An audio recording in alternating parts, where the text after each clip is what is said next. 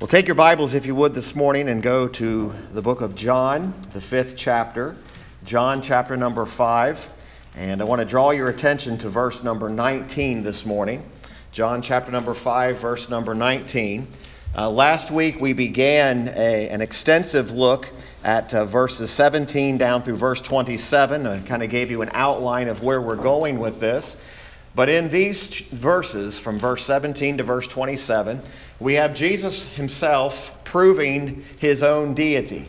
In other words, he is speaking out about his equality with God the Father. Jesus makes no apologies for claiming equality with the Father. He never claims and says that my Father is greater than I, or I'm greater than the Father, or the Spirit is greater than me. He declares that he is equal with the Father, or he is equal with God. We saw that in verse number 18 last week when he said that God was his Father, making himself equal with God. If you look at verse number 19, we look this morning at the second proof of Christ's deity. Look what he says in verse 19. Then answered Jesus and said unto them, Verily, verily, I say unto you, the Son can do nothing of himself, but what he seeth the Father do. For what things soever he doeth, these also doeth the Son likewise.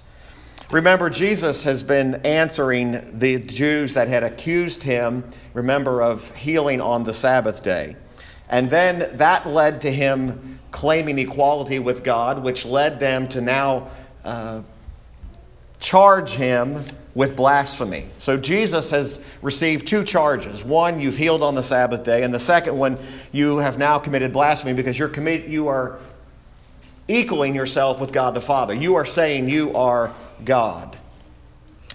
This wasn't the only time Jesus, of course, would be criticized. It wasn't the only time Jesus would be criticized for healing the sick. And also, it would not be the only time he'd claim equality with the Father. But this is one of the most illustrated times when he does that. In other words, Christ takes more time here than any other gospel account to give the proof of his own deity. Now remember, he's not answering as necessarily a way to prove it to them. He is answering these by authority. In other words, Jesus is not having a debate with these Jews. He's not saying, listen, I'm going to give you all the reasons why you ought to believe me. He's declaring what is true. He's not debating the matter. So verse 19 here is also a verse that many people who deny the deity of Christ use. In other words, if you ever get into a Bible debate, again, we've talked about this over the time that we've been together, debating biblical truths and realities. Sometimes there's value, sometimes it does nothing but just adds tension.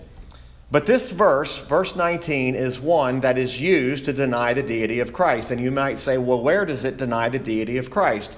Notice the expression there. The Bible says the Son can do nothing of himself. Now, to the unrighteous mind, that suggests that there is a defect or a blemish in Christ's character. It suggests that there's some limitation. In other words, it sounds as if Christ cannot do something, or he's limited. Now, that's not the case, and that's not what that phrase means. Because if you take it in its full context, you see what is around it. If you mark in your Bible, you might mark and break this verse up into two sections. The first section would run from, Then answered Jesus and said unto them, Verily, verily, I say unto you, the Son can do nothing of himself. And you might draw a line there, or some way to divide it. And then the second half of the verse, But what he seeth the Father do, for what things soever he doeth, these also doeth the Son likewise. Like any verse in the Bible, if you take one verse and you take it out of context, pull one phrase, one expression from a verse, you can make up your own doctrine. You can create an entire teaching. It would be false, but you could make up an entire teaching if we just took that and let it stand on its own. If I just came this morning and said the Son can do nothing of himself, it would put in the human mind that Christ has a limit, or that Christ has a defect. He has a blemish. If he has a defect, if he has a blemish, then he cannot be God. So that leads me to the conclusion, I'm going to deny his deity. I'm going to deny that he's equal with the Father. However, we understand that what this actually does and what this verse does, instead of declaring falsely that he's not God, it actually confirms his deity. This is actually a verse that has been used on both sides. There are people that say this says he's not God, but people who know their Bible say this is a verse that authoritatively declares that Jesus Christ is God. And that matters so much this morning because we realize that without Christ's deity, then he could not have been a Savior. And without him being God, his dying upon a cross would have meant nothing. So we've been looking at this, and last week we established the fact that Christ was equal with the Father in redemption and service. This morning I want us to consider, and from this verse, and this is the only verse we're going to look at as far as just pointed, we're going to reference some other verses. But I want to look this morning at Christ being equal with the Father in will and purpose. Christ being equal with the Father in will and purpose. That's what Jesus is declaring here.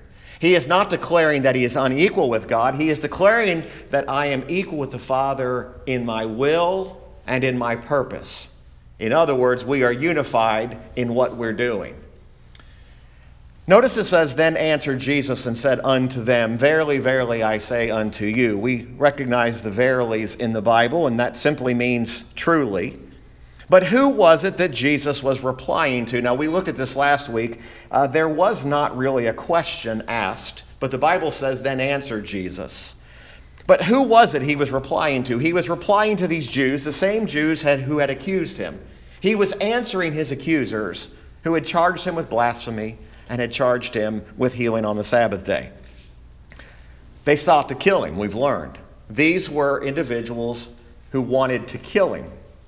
That's what it says in verse 18.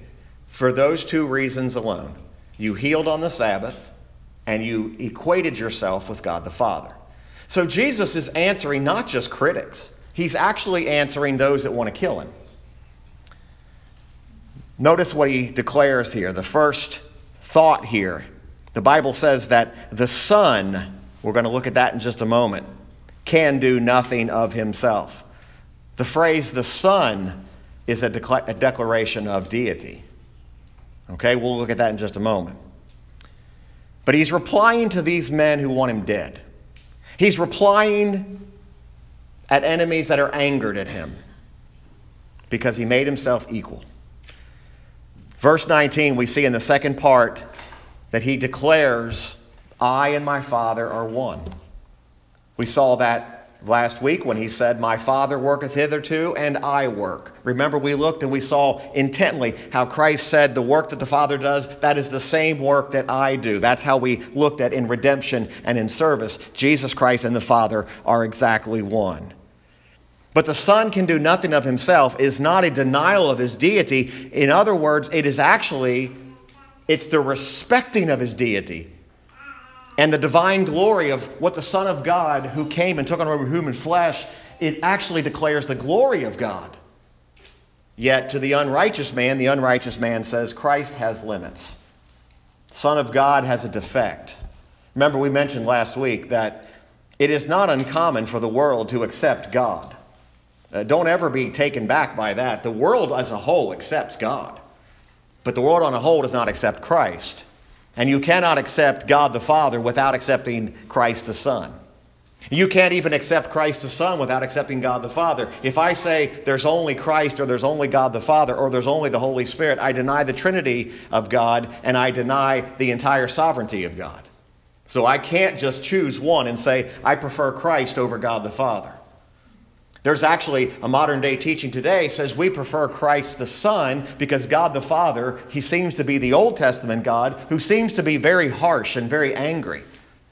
You realize without the Old Testament God the Father, there is no New Testament Christ the Son. And whatever God the Father said in the Old Testament, Christ the Son would be in perfect accordance with. He would be in perfect will with that. But yet man says in his intellect, he says, the God of the Old Testament is not a God that I want any part of. So if you want nothing to do with God in the Old Testament, you also want nothing to do with Christ the Son. Jesus Christ and God the Father, they are equal.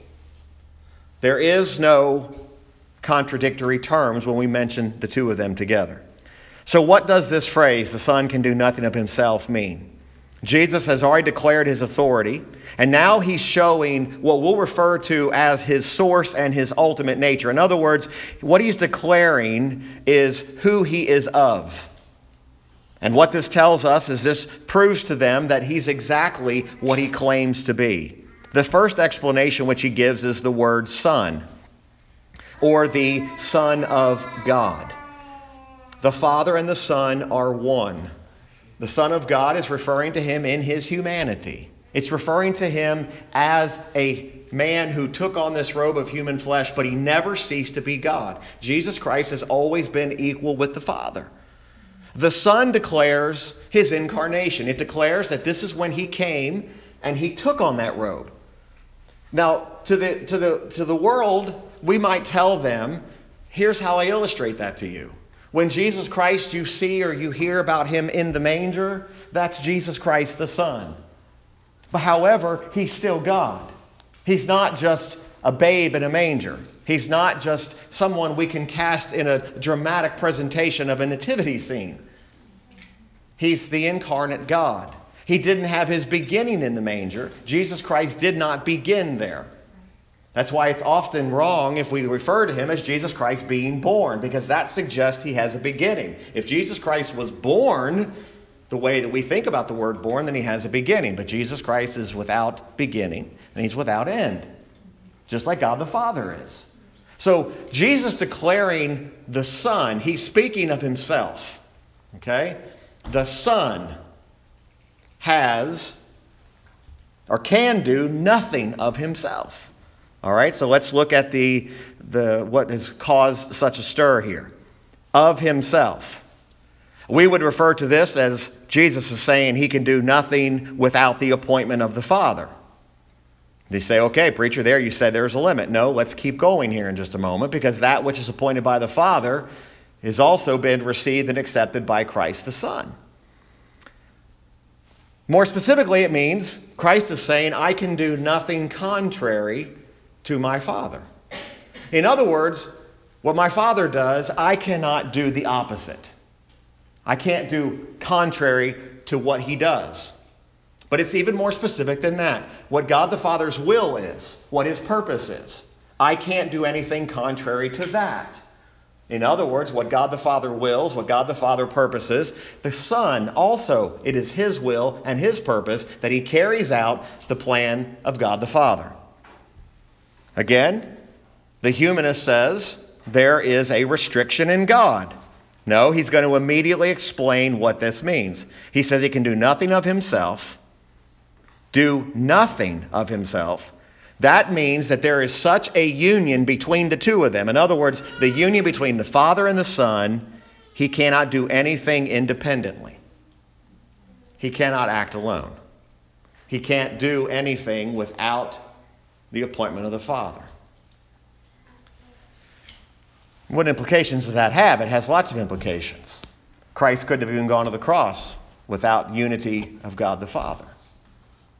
You know, when Jesus, throughout the Scriptures, he uses the term, my time has not yet come.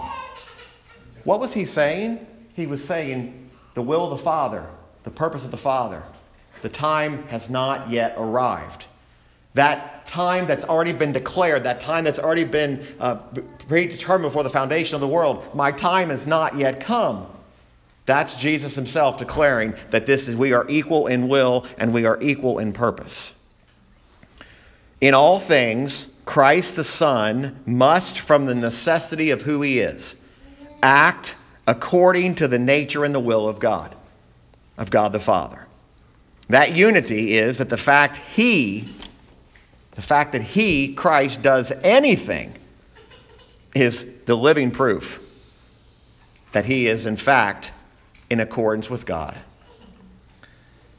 This unity, there is no separate action and there is no separate existence. They are alike in being, they are alike in action, and there is a perfect oneness between the two of them. It's really quite remarkable that one of the greatest things under the attack today, and not attack from the outside, The attack from the inside of churches today is an attack on the Trinity. You know, it's interesting that the Bible talks about there coming attacks on the church and on believers, and we're so busy looking outside the walls that we're not paying attention that some of the greatest attacks and some of the greatest threats to sound Bible doctrine is not people coming from the outside, it's people already seated there. It's people who are sitting in chairs and in pews and who are saying, listen, I deny this Trinity. Well, I'm going to tell you something. There will be nothing that will destroy a church faster than a denial of the Trinity. If I even give a suggestion that I don't believe Christ is God, I'm creating an environment that is contrary to the whole Bible. Now, if we get caught up in the things that don't matter, we say, well, there's a problem at that church because they disagree on semantics, or they disagree on how things ought to be decorated and frivolous things like that. Those aren't great issues. The great issues are, what do I think about the deity of Christ? What do I think about the Trinity of God? Because the implication goes all the way down to even the blood that Christ shed. If he's not deity, if he's not God, then that was not spotless blood. That was not pure blood. And without the pure blood, without the sacrifice of a lamb without blemish, we would have no hope today. Jesus, over in John chapter number 10, verse number 30, makes that definitive statement, I and my Father are one. The Father and Son are not one person, but they're one in essence. They're one in eternity. They're one in power. And they're one, and here's the important thing we're looking at this morning, and one in will. As a matter of fact, Jesus later on in John chapter 10, verse 38 says this, but if I do, though ye believe not me, believe the works, that ye may know and believe that the Father is in me, and I in him. That's a language of oneness. But they're not one person. They're one in essence. Okay, they're not the same person. They're one in essence, eternity, power, and will. The same in John chapter 10 as is in John chapter 5. The Jews' response to Jesus in John 10 is the same. They want to kill him. Every time Christ declares his deity, he declares his equality with the Father, the Jews seek to kill him. It is a matter of utmost importance. Over in John 17, verse 21, we also have Jesus again dealing with this. And this is part of Christ's prayer for his people. John 17, verse 21. He's praying for those that are in the world. Let's go back and let's kind of get the picture of this. Jesus in this prayer, beginning there, let's look at verse number 10. He says, and all mine are thine. He's referring to the people. And thine are mine, and I am glorified in them. And now I am no more in the world, but these are in the world, and I come to thee. Holy Father, keep through thine own name those whom thou hast given me, that they may be one as we are. Okay, there's again, Christ in a prayer to his heavenly Father is declaring, you and I are one. Okay, deity. While I was with them in the world, I kept them in thy name. Those that thou gavest me I have kept, and none of them is lost, but the son of perdition, that the scripture might be fulfilled. And now come I to thee. And these things I speak in the world, that they might have my joy fulfilled in themselves. I have given them thy word. And the world hath hated them, because they are not of the world, even as I am not of the world. I pray not that thou shouldest take them out of the world, but that thou shouldest keep them from the evil. They are not of the world, even as I am not of the world. Sanctify them through thy truth. Thy word is truth. As thou hast sent me into the world, even so have I also sent them into the world. And for their sakes I sanctify myself, that they also might be sanctified through the truth. Neither pray I for these alone, but for them also which shall believe on me through their word, that they all may be one, as thou, Father, art in me, and I in thee, that they also may be one in us, that the world may believe that thou hast sent me. Jesus, in these declarations and in this prayer, this is not just an external unity. This is not just something that is an appearance. This is a unity between Christ and God the Father. The Father art in me and I in thee. This unity, you and I, he's praying for other believers. The unity that we have in Christ, it is dependent upon the unity of Christ the Son and God the Father. In order to be one with God, it depends upon the unity of Christ the Son and God the Father. Christ himself is praying that his people would be one as he and the Father are one. This very foundation of believers' unity is the gospel revelation. That's what the gospel is all about, that God gave us his Son. It's in his will and it's in his purpose.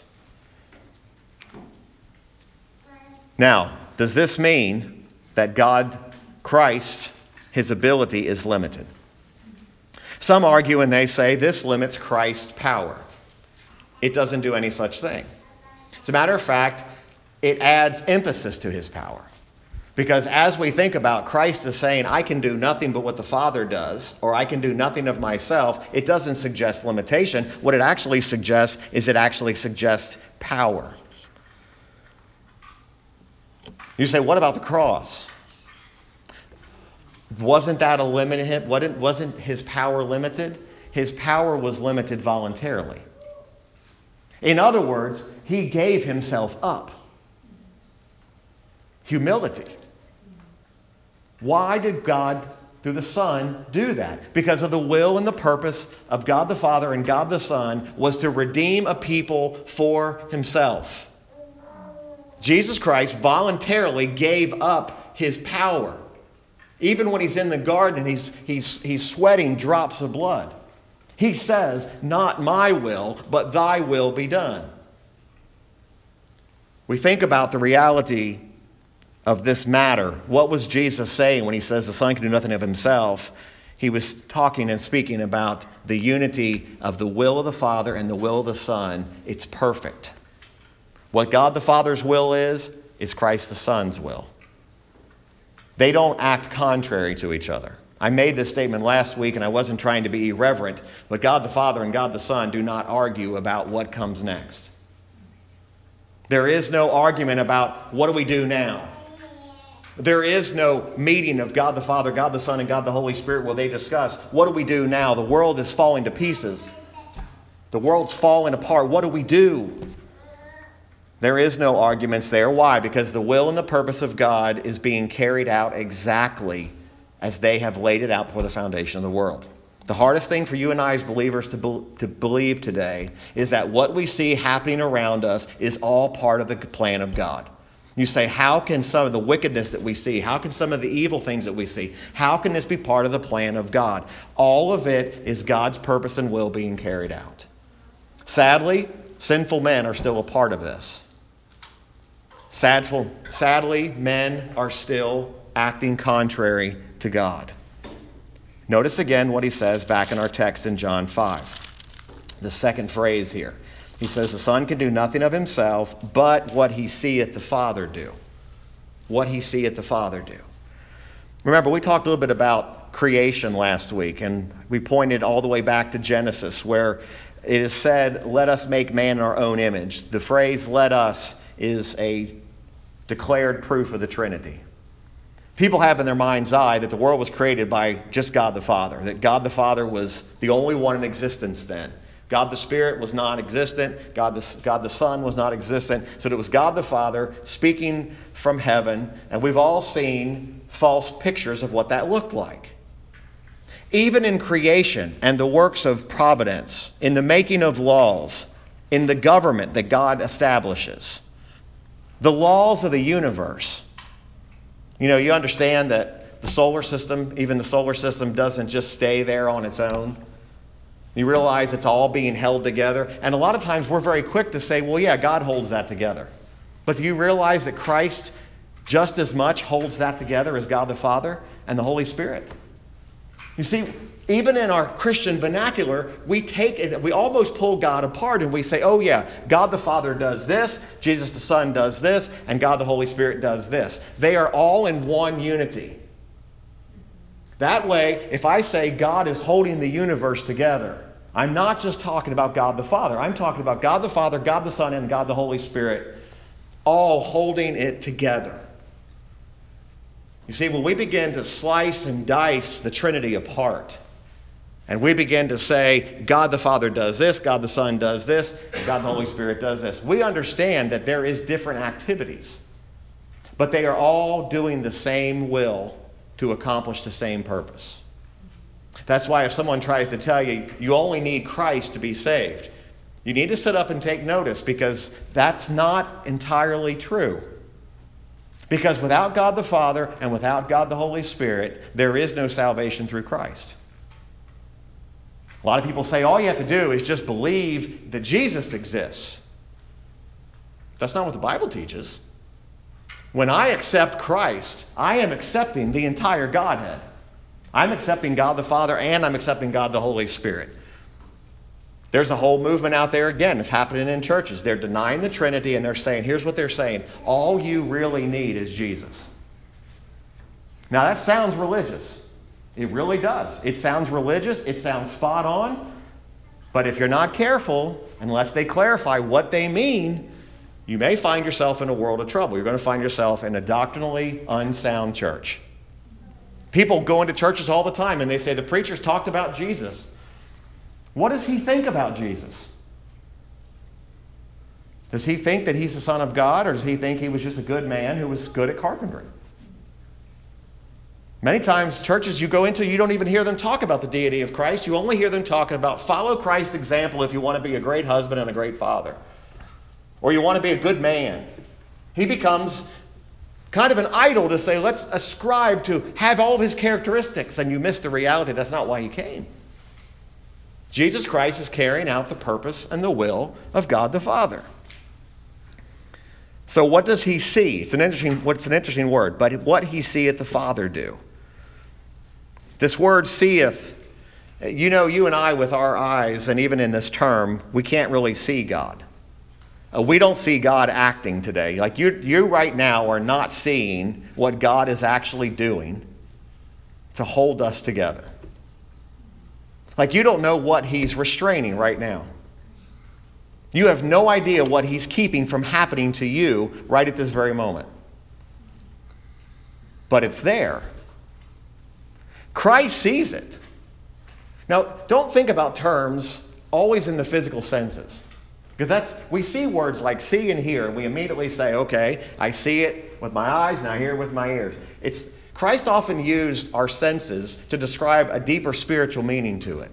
It's not always about what you can see with your eyes. Because if I told you today, hey, just look this way and you can see Jesus.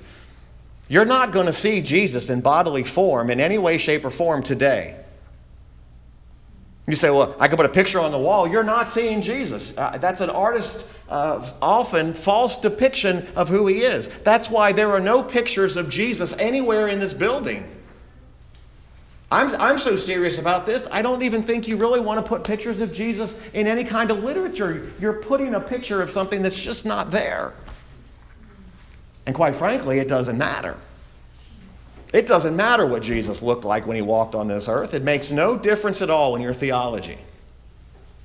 But people spend hours and hours and hours researching, what did Jesus look like? Doesn't matter. What matters is that he became a man without ceasing to be God. That's what matters. It doesn't matter how old he was, how tall he was, what his hair was short or long, did he have a beard, did he not have a beard. I've heard people argue over that, and I say, what difference does it make? It doesn't matter. Well, he had to have a beard because he was from this lineage and this. He couldn't have a beard, he wouldn't have had long. It doesn't matter. But what does matter is that Christ himself says that the Son sees what the Father does. No person in his humanity can see God, but the word here is implying that the Son sees him act. Now, I could use a crude comparison and say, I can see what you're doing. Like right now, I can see what every one of you are doing. But that's not exactly what Jesus is saying. Again, we're thinking so humanly. We think, okay, so Christ is sitting there and he's watching God, and he's watching him like he's watching a television show. That's not what he's talking about. It's a discernment, it's a perfect knowledge.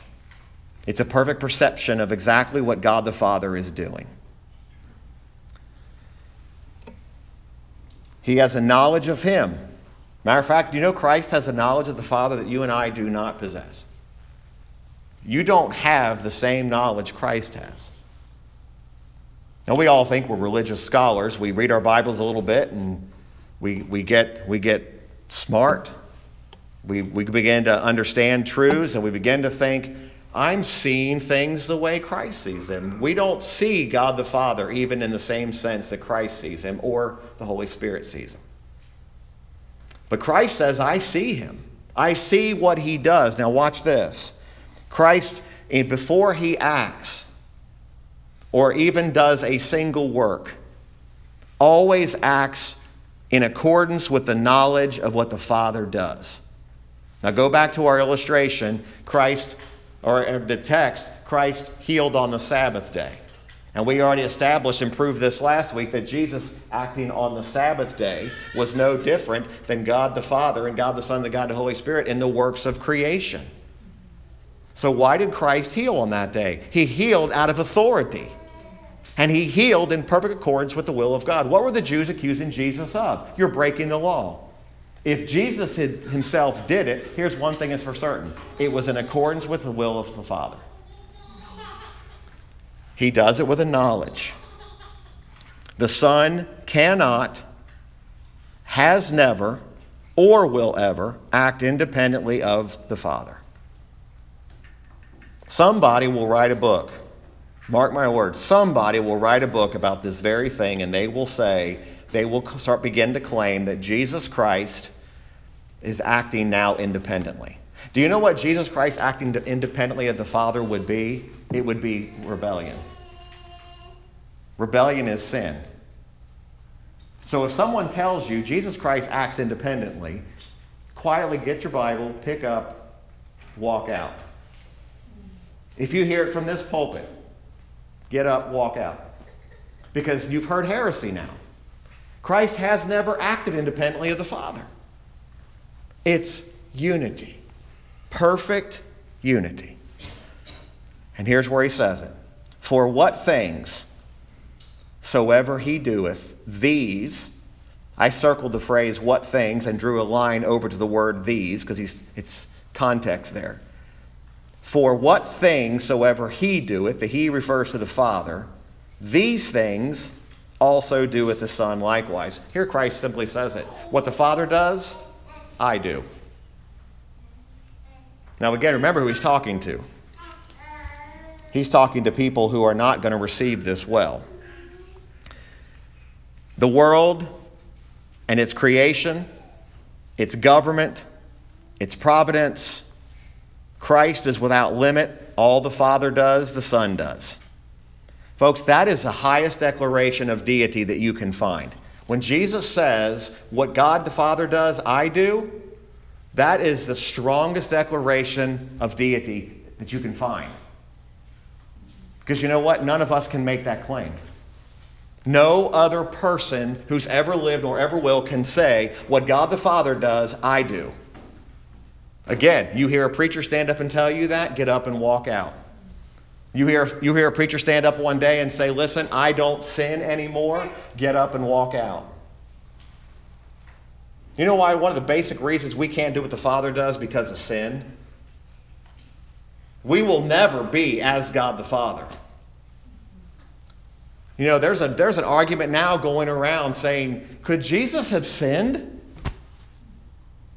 Think about what you're asking here. This is coming out of churches, folks. This is not people from the outside. These are people now who are saying that he could sin. Again, if we're not careful, we suddenly begin to hack the Trinity up. Take apart the Trinity, you take apart the deity of Christ. If one does all that another person does, then there's complete equality. And guess what? There is no two of us on a human realm who do everything exactly the same. You know, even if you got up in the morning and you intentionally dressed the same, you tried to act the same. Do you know even twins are not the same? They're not equal. There are differences. It's not even a good spiritual illustration to say God the Father and God the Son are like twins. That's a horrible illustration. That's not even close. Our human mind, it appeases our human mind because we can picture it. We can, okay, I got it. Christ and God the Father are like twins. And we take one step further, Christ the Son and God the Father and the Holy Spirit, they're triplets. No, you're still missing it. See, we've tried for so many years, instead of just preaching authoritatively the Bible, we've tried to give so many Christian cliches and believing illustrations that we've tried to water this down. People have stood up for years and say, let me illustrate the Trinity for you. And they've tried all kinds of object lessons. They've tried all kinds of illustrations with water, fog, and ice. You're not going to get there. So what am I accepting this on? I'm accepting it by faith. The gift of faith that God has given to me. So if you challenge, why do I believe in the Trinity? Because of the faith, the gift of God. He's given me faith to believe. What if the whole world tells you, you're crazy? I still believe. I still believe. If the Son does all the Father does, then he must be just as almighty. He must be just as omniscient, which means all-knowing. He must be just as omnipresent. He must be infinite. Every perfection, in other words, he must be God. So if this is true, what Jesus is saying, and it is true, then he had every bit of authority to heal that lame man on the Sabbath day and didn't owe the Jews a single answer. Remember, we even said that every day is an act of mercy. You know, this idea that Jesus rested on the seventh day, he didn't rest because he was tired. He didn't have to say, you know what, boy, that creation took more out of me than I thought. And that said, since I'm so tired on the seventh day, y'all just take a break. That's not even the purpose of it. It's so much deeper than that. But Christ the Son can do nothing but what the Father does.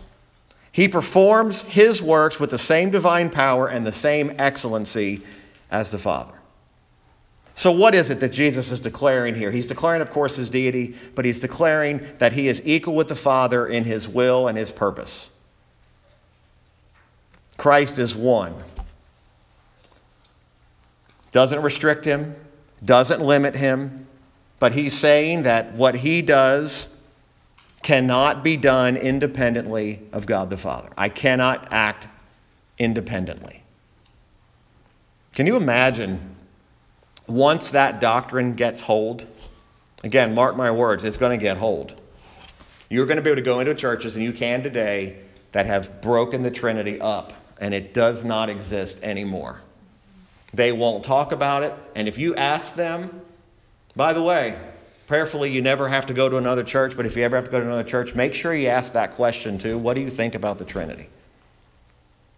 You know, it's an amazing thing. People call and ask about churches, and very, very few times that they actually say, tell me more about your doctrine. They ask me a lot about what the church does, where it goes, what it does for fun, but I very rarely have conversations with people about the doctrine of this church and what do we actually believe. And actually people grilling me about, what do you believe? Before I bring my family to sit under your preaching, what do you believe about the blood of Christ? What do you believe about the deity of Christ? What do you believe about the Trinity? And I better be able to give an answer to that, because those things matter. I mean, simple question. You call a preacher and say, do you think Jesus is God? Just ask that one question. If he doesn't authoritatively say, amen, or yes, I do, or well, thank you, I'll pray for you. Pray you get your heart right and get saved because you're way out. Because if he's not God, everything we do, you're wasting your time. Jesus has already been turned into a superhero. He's already been cartooned so many times that children are growing up with the idea that Jesus is like Superman. And in order for me to illustrate God's power, I have to use a superhero to do it. Check out your vacation Bible schools this summer. See if I'm not dead serious about that. See if I'm not telling you the truth about, okay, in order to prove to you the power of God, let's put Superman and Batman here, and this is tied into the Bible. I'm not trying to be cute here, but do you realize that God would squash them? But in the mind of a child, when they see that superhero, you realize we live in a society that kids think more highly of superheroes than they do God. And some of it's the church's fault. Some of it's because we have decided that we can bring that mentality into our children because they can't take solid Bible teaching and they can't take it, so we got to water it down. The reality is the sooner that we establish our children in the reality of this equality with God, the more solid doctrine they carry out. The Son cannot, will not, has not acted independently of the Father. Jesus Christ, God the Father, one God, one perfect will, yet there's order in the Trinity. We'll talk about that someday too. Order in the Trinity is not the same as limitations. Everything's supposed to have order. Whatsoever things he doeth, all the works of the Trinity in creation, providence, salvation, they engage all three divine persons in united action. So you know when that man the lame man was healed, all three of the Godhead were active. You know when Jesus Christ rose from the grave, what power did he rise by? The Holy Spirit. You know one day when your body is resurrected, you know what power you're going to be resurrected by? The Holy Spirit. Does that mean Jesus Christ is limited because he's not the one raising you from the dead? No, Jesus Christ did the work of paying for it. The Holy Spirit of God is the one that's going to quicken, make you alive. When we think about these truths this morning, let's keep in mind that Jesus Christ, equal with God, absolute equality with God, as we've seen already in redemption and service, in will and purpose. Next week, if you want to read ahead, we're going to be dealing with just verse 20 next week. For the Father loveth the Son, and he showeth him all things that himself doeth, and he will show him greater works than these, that ye may marvel. So we'll deal next week with Christ being equal with the Father, even in knowledge. And we'll study more about that next week. All right? Let's go ahead and stand, if you would, and we'll close in a word of prayer. And we'll go into our time of fellowship. It's just a little bit before 11 this morning, so you should have a good 35 minutes. There is coffee. There is some water available if the